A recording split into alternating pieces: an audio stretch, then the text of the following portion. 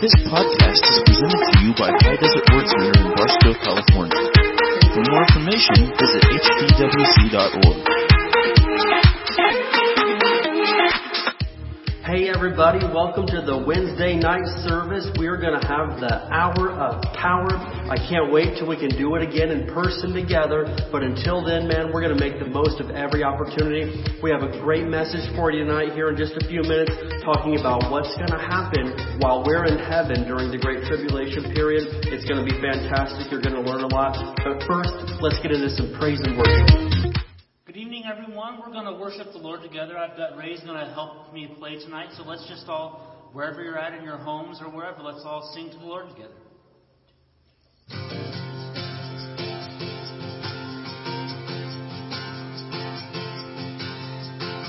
King of all creation, set aside his crown, servant to the Father's love. Author of salvation, giver of new life, crucified to pay for sin. Our righteousness is in the name of Jesus. Every heart and tongue confess your name above all names. All things of this earth belong to you forever. You will reign.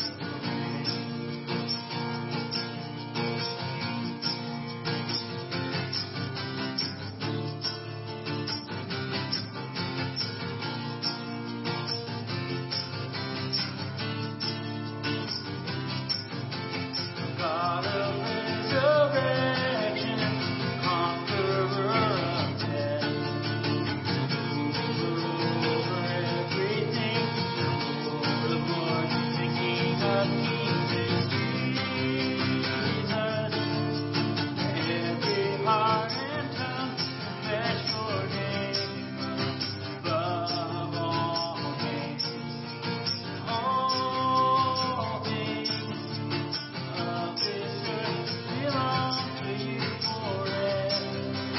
You will reign.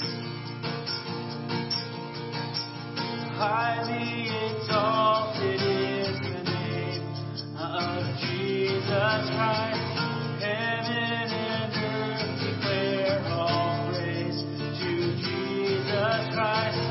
Highly exalted is the name of Jesus Christ. Heaven and earth declare all praise to Jesus. Every heart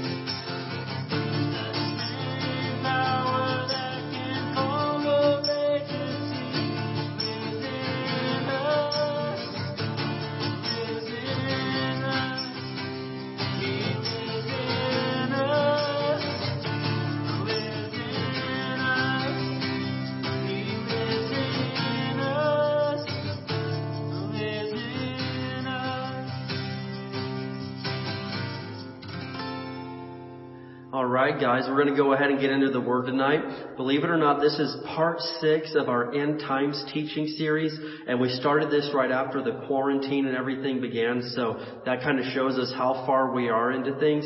And, you know, it's been very interesting as we've spent the first few weeks kind of looking at prophecies that have already been fulfilled, and then prophecies that are currently right now at our exact time in history being fulfilled. And we've seen the rapture. We've seen all sorts of things. We've covered a lot of ground over the past 5 or 6 weeks here. And tonight, we're going to look at something that's an interesting topic that I don't want to get overlooked at all. I want this to be covered because it's very important to you and to me. Now, we studied last week how the Great Tribulation will begin once the church is raptured out and we are no longer restraining the evil, we are no longer restraining the Antichrist. And so, just to review a little bit, once the world goes completely haywire and it's in the worst shape it's ever been because all the Christians, all the godly people are gone, people will be searching for answers. They'll be desperate for anybody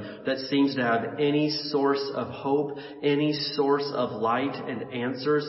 And that will obviously pave the way for the Antichrist to come on the scene. And people at first will just think he's a great leader, somebody that has answers, somebody that can help them in their time of need. And he'll spend his first little time seemingly doing that.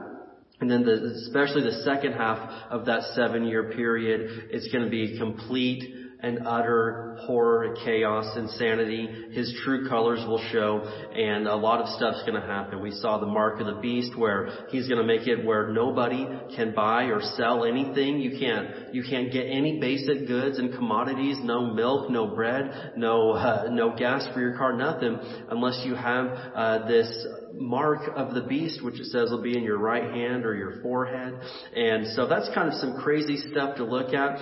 And really one of his main goals that he's going to promise is going to be to have world peace and just unite everybody. And people are going to think, yeah, we got to be united. We got to be, if everybody could just, be one world, one nation. And that's basically what it's going to come down to, trying to make all the nations into just one world government and one world power. And then some things are going to go really, really crazy. And again, we aren't going to be here for that if we've really accepted Jesus and we're living for Him.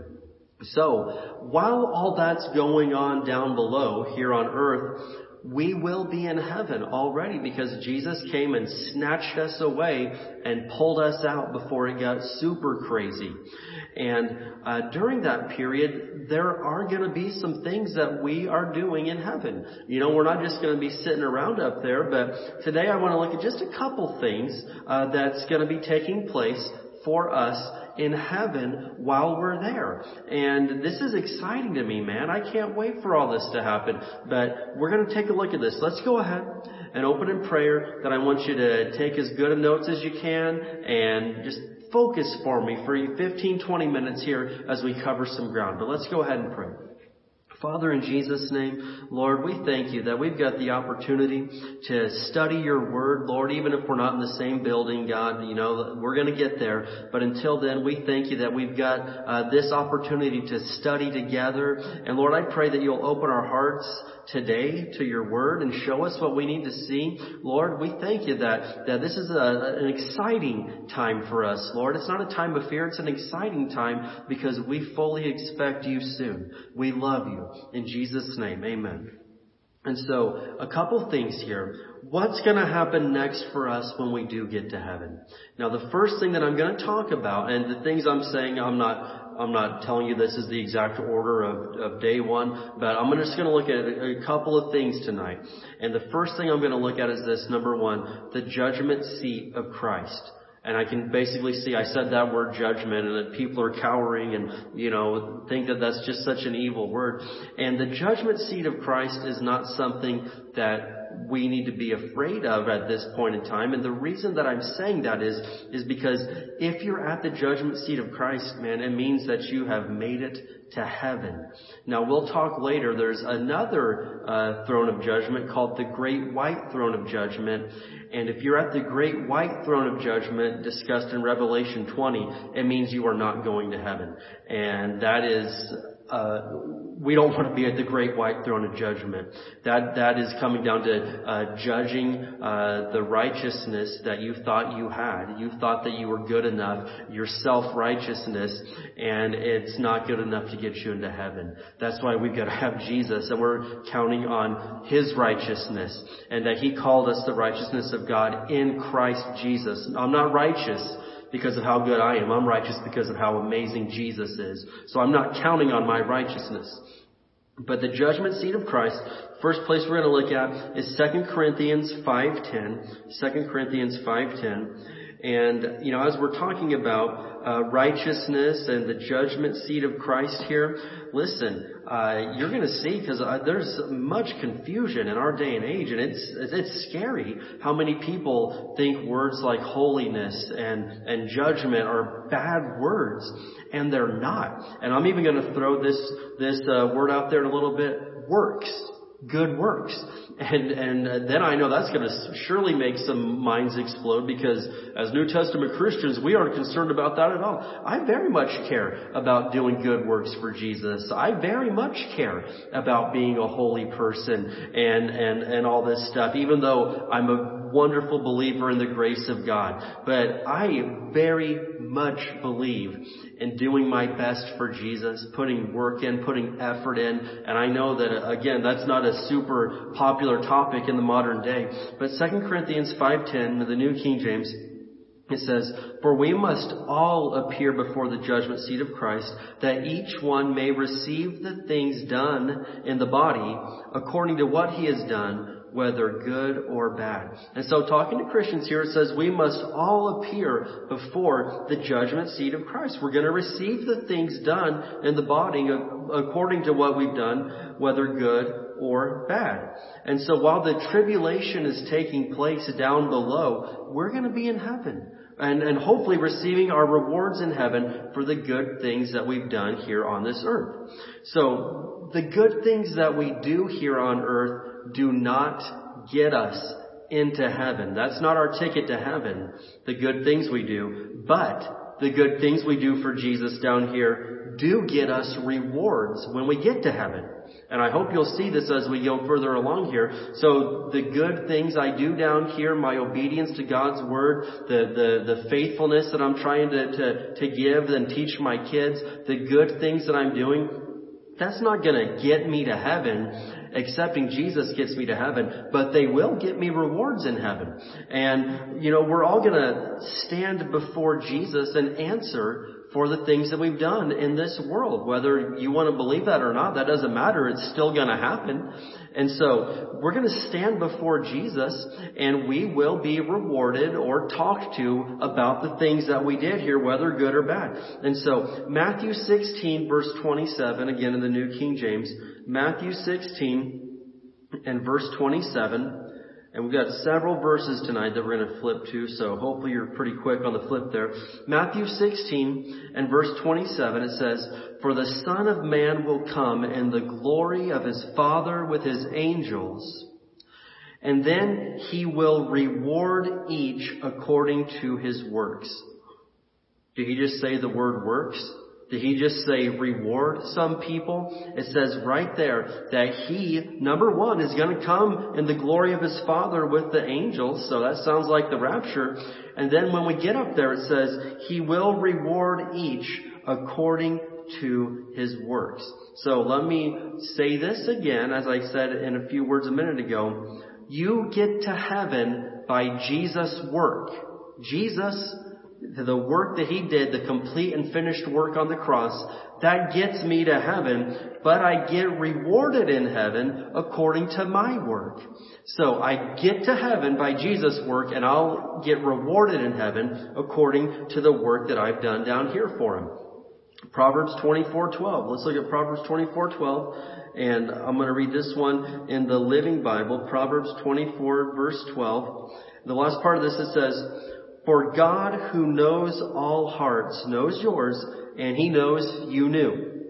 And He will reward everyone according to his deeds." And so we've looked at a few verses here that talk about rewards. And it's according to your deeds and according to the work that you do for Jesus down here on this earth. So what are some of these rewards? I mean, is He going to write me a check up there because I don't need money? Is He going to give me some extra gold because there's plenty to go around? Am I going to be employee of the month? What are the rewards that we're talking about when we get to heaven? It's not stock options or something crazy like that. But one of the main things that Scripture mentions as being rewards for us in heaven is crowns. And we're, in our Western mind, we're not familiar with kings and different things like that. So we're like, okay, well, what good's that going to do? Why would I want a crown? It doesn't mean a lot to us sometimes where we live in the Western world. But in Bible times and in heaven, this is a huge deal. That's a big thing to have it symbolizes and means a lot. And so a few verses here discussing crowns. James 1 verse 12. And I'm going to tell you in a minute what's going to happen with those crowns. It's not so you can start your personalized trophy collection and brag to your neighbors. Well, I earned this one over here by donating to the Salvation Army, and this crown right here, this is a good one. I earned this from that time that I served at church. It's not like that. James 1 verse 12. It says, "God blesses those who patiently endure testing and temptation.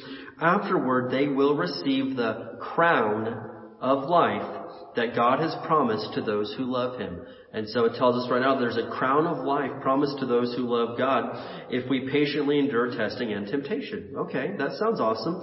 1 Peter 5 verse 4. So 1 Peter 5 verse 4, here's another reference to crowns. It says, "And when the great shepherd appears, you will receive a crown of never-ending glory and honor." And so there's another New Testament reference to us receiving a crown, a never-ending crown of glory and honor. How about one more while we're at it? Revelation 3:11. We're on a roll here. Revelation 3 and verse 11. And here's another reference to the crown. And so Jesus, these are words in red, says, "I am coming soon. Hold on to what you have so that no one will take away your crown."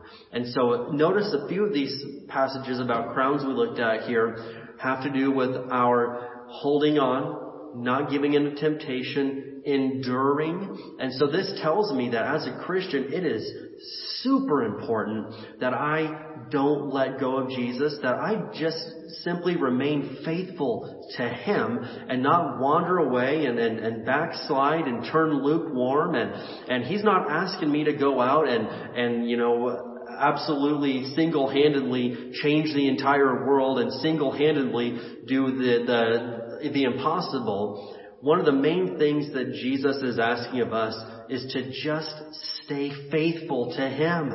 And there's a great reward for that in the end.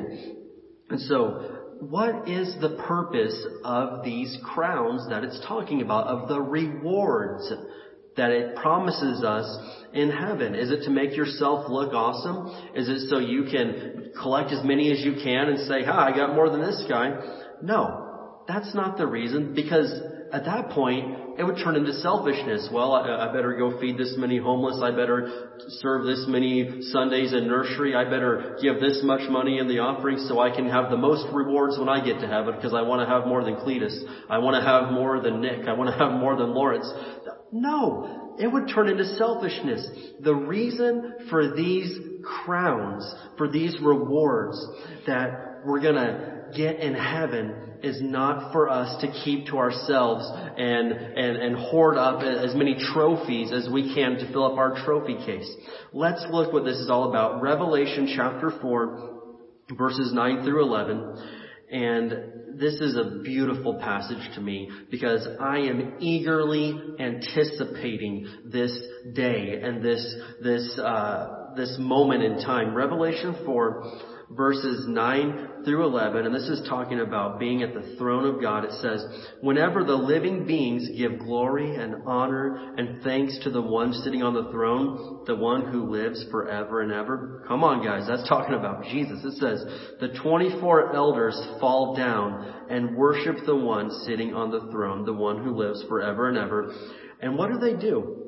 They lay their crowns before the throne and say, you are worthy, O Lord our God, to receive glory and honor and power, for you created all things, and they exist because you created what you pleased.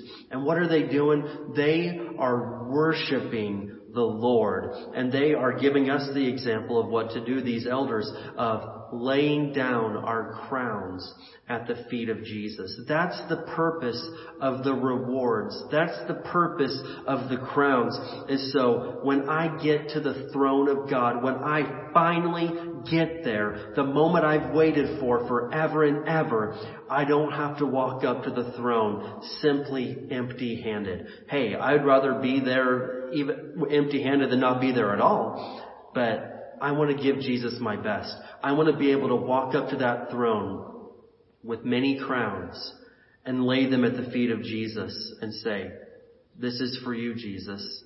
Those things that I did, that you told me to do, those times that I didn't feel like it, but I did it anyway, the times that I was tempted to walk away and quit, but I didn't. Lord, I just want to lay these down. And I want to worship you. Can I worship you for a little bit? Can I just spend some time at your feet? And listen, it's nice to go, say there's a party, a big party that's going on. I mean, everybody wants to go, and it's nice to just get to go. But I don't want to show up to the party empty-handed. I want to have something for the host. I want to have something for the person of honor. And at this time, that's Jesus. And I don't want to show up empty-handed while everybody else has gifts and things to lay down. I want to have something to lay down at the feet of Jesus. And I'm telling you, man, this is going to be just the most beautiful moment ever when we're finally right there at the literal, actual throne of God. And, maybe if you're a lukewarm Christian out there, don't raise your hand right now. We don't need you to identify yourself. But for some people, they're hearing this about the throne of God and laying crowns down, and they're like, yeah, well, I guess if that's your sort of, that doesn't mean anything to them. But some people listening right now, they're hearing this and there's tears coming to their eyes. They're hearing this and it's only motivating them even more so to do their best for Jesus, because when you love Him so much, you want to give Him everything. You want to give Him your absolute best. And at that moment, it's not going to be about us. It's going to be all about Him. And again, if you're lukewarm, I'm not making fun of you, but I don't expect this to do that much for you. But if you're an on fire for Jesus Christian, that about makes you just burst into tears thinking of that moment and laying down the rewards and the things at the feet of Jesus. And so that's talking about the judgment seat of Christ. Again, Revelation 20 talks about the great white throne. That's not a fun thing to think about. But when you get there, when a non-Christian gets there, they're going to stand before God, because everybody has to, and they're going to answer for the things that they did in this life. And the biggest thing is that they chose to not receive Jesus. They're going to try to argue their way into heaven and lay out their case before God, but it's not going to work. And then they're going to be thrown into hell and receive their judgment. And I hate to even think about that, but I can't deny the fact that the Bible tells us it's going to happen. Revelation 20, right? And so the second thing tonight is this, number 2. Because I told you I'm just going to discuss a couple things. Number 2 is the marriage supper of the Lamb. This is something else that's going to be taking place in heaven during the Great Tribulation period. And we're going to be at this party, at this marriage supper of the Lamb. And so let's look at Revelation 19. Revelation 19. And we're going to look here at verses 6 through 10. Revelation 19. Verses 6 through 10. And this is beautiful. This is something else that I like to think about. Revelation 19 verses 6 through 10. It says, "Then I heard again what sounded like the shout of a vast crowd, or the roar of mighty ocean waves, or the crash of loud thunder. Praise the Lord, for the Lord our God, the Almighty, reigns." Man, that gets me excited just reading it. "Let us be glad and rejoice, and let us give honor to Him, for the time has come for the wedding feast of the Lamb," or the marriage supper of the Lamb. "And His bride has prepared herself. She has been given the finest of pure white linen to wear. For the fine linen represents the good deeds of God's holy people." The good deeds, there it is again. "And the angel said to me, write this, Blessed are those who are invited to the wedding feast of the Lamb." And he added, "These are true words that come from God." And so, I'm just trying to picture this whole thing. This sounds like an exciting time to be praising and worshiping and just feasting with the Lamb, with Jesus. And as I've said, this isn't going to be just any old party. Hey, I've been to some lame parties. I've been to some, just not that good a time parties. This isn't going to be some lame thing. This is going to be the biggest party and celebration that you could ever even imagine. And to understand all this a little bit better, we got to kind of understand the Jewish wedding customs of the day. And so I'm just going to break this down real quick. These wedding customs, there's three major parts to the Jewish wedding customs of that day. And I can't speak to the modern day, but at least of the Bible times. First, a marriage contract was signed by the parents of the bride and the groom, and the parents of the groom, or maybe even the groom himself, would pay a dowry to the bride or her parents. This began the engagement period. And so I'm thinking of Mary and Joseph, a story that we're familiar with, where they were engaged. And so they must have they've already been through step one of this process.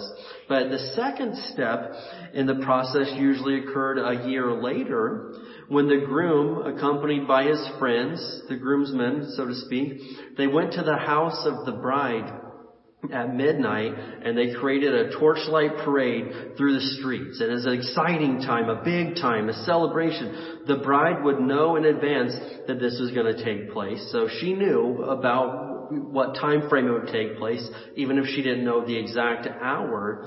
And she'd be ready with her friends, her bridesmaids, so to speak. And they'd all join the parade, and then they'd end up at the groom's home. And this custom is kind of the basis of the parable of the 10 virgins that you've probably read in Matthew 25. And I'm going to read that in just a few minutes. So that was phase number 2, the big procession and the groom coming to pick up the bride and take her to his home. And then the third phase was the marriage supper, the big party itself. And this could go on for days and days. It was a big party. And we kind of see an example of that at the wedding at Cana in John chapter 2, when we know Jesus turned the water into wine and everything. So, looking at that, that's kind of the history of some of the stuff we're looking at as far as the marriage and the wedding supper and all this stuff. And so I'm going to show you quickly here how it is playing out in regards to us being the bride of Christ. Okay, so the first phase is completed on earth when we place our faith in Jesus as Savior. The dowry, or the payment, is paid by the groom's father, which God did. And that would be when he paid the blood of Christ shed on the bride's behalf, on our behalf. And so the church on earth today, then, is sort of, so to speak, figuratively speaking, engaged to Christ. And like the wise virgins in the parable that we're going to read in a few minutes, we're commanded right now to be watching and waiting, because He's coming with great glory. It's going to be a whole big show. He's coming, and we're just waiting for Him to show up. And that's the phase that we're waiting on. And so the second phase symbolizes the rapture of the church, when Christ comes to claim the bride. The groom comes to claim the bride and take her home with him. And that's going to be happening next. And then the marriage supper, which we just read about, taking place in heaven. So I want to close out tonight by reading the parable of the 10 virgins. And that's in Matthew chapter 25. Matthew 25 verses 1 through 3, because if you're like me, maybe you've read this a lot of times and you're like, hey, that's cool. That's a neat story. But if you've got just a little bit further understanding of what I just explained to you regarding the wedding customs and the Jewish ceremonies of the day, it makes a little bit more sense now. So Matthew 25 verses 1 through 13, this is Jesus talking. Notice it's Matthew 25 directly after Matthew 24, the Olivet Discourse. And so Jesus goes through telling us right there about 51 verses of prophecy of what the end times are going to be like, and then immediately follows right here going into the parable of the 10 bridesmaids. So he says all this is going to happen, and then he gives us an example. Matthew 25, 1 through 13, it says, "Then the kingdom of heaven will be like 10 bridesmaids who took their lamps and went to meet the bridegroom. 5 of them were foolish and 5 were wise. The 5 who were foolish didn't take enough olive oil for their lamps, but the other 5 were wise enough to take along extra oil. When the bridegroom was delayed, they all became drowsy and fell asleep." And that reminds me of a lot of people in our day and age. They were prepared at one point. They're like, hey, I'm good. I got enough. But it's taken a while. Maybe you thought, well, I thought he was going to come last year. I thought it was going to be 10 years ago. I've been waiting. And so some people, they've become drowsy. They've just fallen asleep and they don't even know what's going on. They're totally out of it, spiritually speaking right now. Verse 6, "At midnight, when they were aroused by the shout, 'Look, the bridegroom is coming. Come out and meet him.'" That sounds to me like the trumpet of God at the rapture. "All the bridesmaids got up and prepared their lamps. Then the 5 foolish ones asked the others, 'Please give us some of your oil because our lamps are going out.' But the others replied, 'Wait, we don't have enough for all of us. Go to a shop and buy some for yourselves.' But while they were gone to buy oil, that's when the bridegroom came. Then those who were ready," I'm talking about the real born-again Christians, "went in with him to the marriage feast, and the door was locked. Later, when the other 5 bridesmaids returned, they stood outside calling, 'Lord, Lord, open the door for us. We're ready now.' But he called back, 'Believe me, I don't know you.' So you too," Jesus said, "must keep watch. For you do not know the day or the hour of my return." And so I'm telling you right now, I want to be like one of those wise women right there, one of those wise brides. And I want to be prepared. I don't know the day or the hour he's coming, but I want to be ready, and I don't want him to say, when I hear that trumpet, "Hold on, give me 10 minutes. I got to go get some things in order. I got to go take care of a bunch of stuff. Just give me a few more minutes." He's not going to wait. He's coming when he's coming, whether you're ready or not. He is coming. And so my encouragement for us, especially those that have belonged to the Lord and been a born-again Christian, do like Jesus said right here, so you too must keep watch. Be prepared, man. Stay close to Jesus. Don't let him come while you're out backsliding somewhere. Stick close to him, and we're going to be ready for all this. I'm going to close this in prayer tonight, and I'm going to do like we've done so many times. If you're not ready, if you're one of the foolish ones right there, and maybe at one point you were all prepared and waiting for Jesus, but you got bored, you got distracted, you walked off, you wandered away, we're going to pray right now. And if maybe you're somebody that's just never really had a relationship with Jesus, let's take care of this. There's no need to go on because it's Wednesday. What if he comes back on Thursday? I don't know. But I want you to be ready. Let's pray together. I want you to repeat this after me. Say this: Father, in Jesus' name, I believe in your Son, Jesus.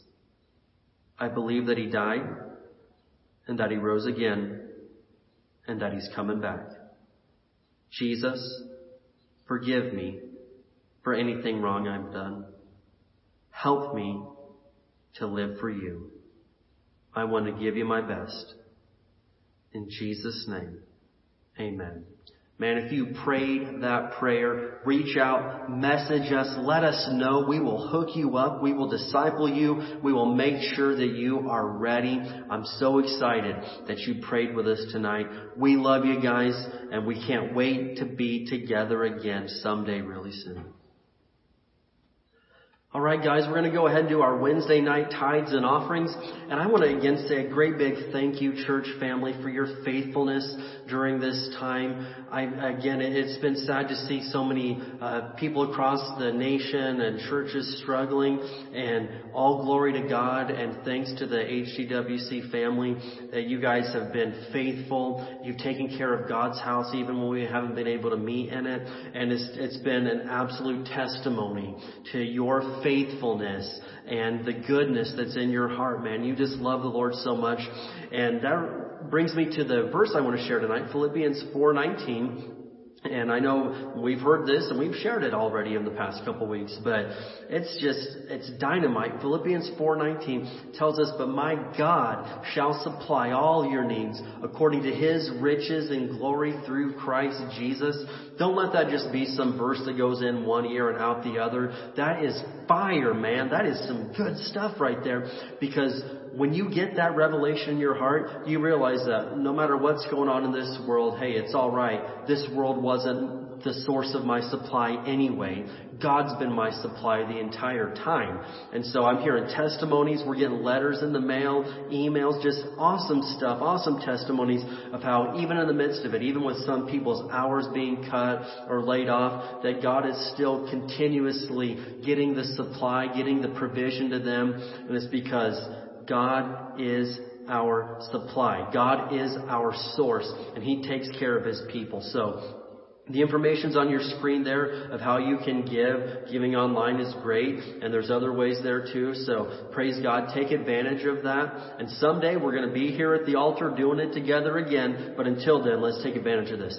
Let's speak some words of faith over the offering. And keep in mind, we do not merely just spout words off. We say these in faith, and we watch God get involved with our finances. Let's say this.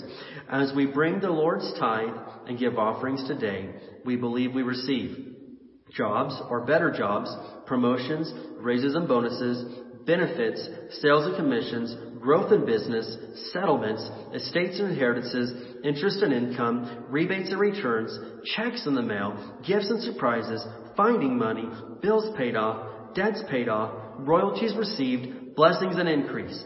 Thank you, Lord, for meeting all of my financial needs, so I have more than enough to take good care of my family, to give generously in the kingdom of God, and promote the gospel of the Lord Jesus Christ.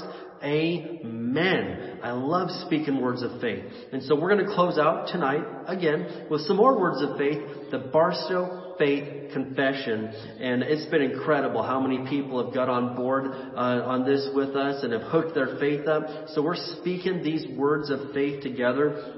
And as we close out, this is the best opportunity you've ever had in your life to share the gospel. Make sure that you take advantage of every possible avenue.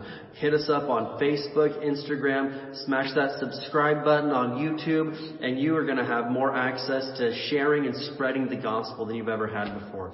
Let's speak some words of faith over Barstow. We declare that Barstow is a blessed city. Our families are blessed. Our schools are blessed. Our churches are blessed. Barstow is healed. Barstow is prospering. Barstow is safe. Barstow is strong. Barstow is surrounded by the walls of God's salvation. Barstow is full of love, joy, and peace. Barstow is full of the glory of God. Barstow is coming to Jesus. Barstow is saved. In Jesus' name, amen. We love you guys, and we'll see you soon. Thank you for listening to this podcast. For more information, visit hdwc.org.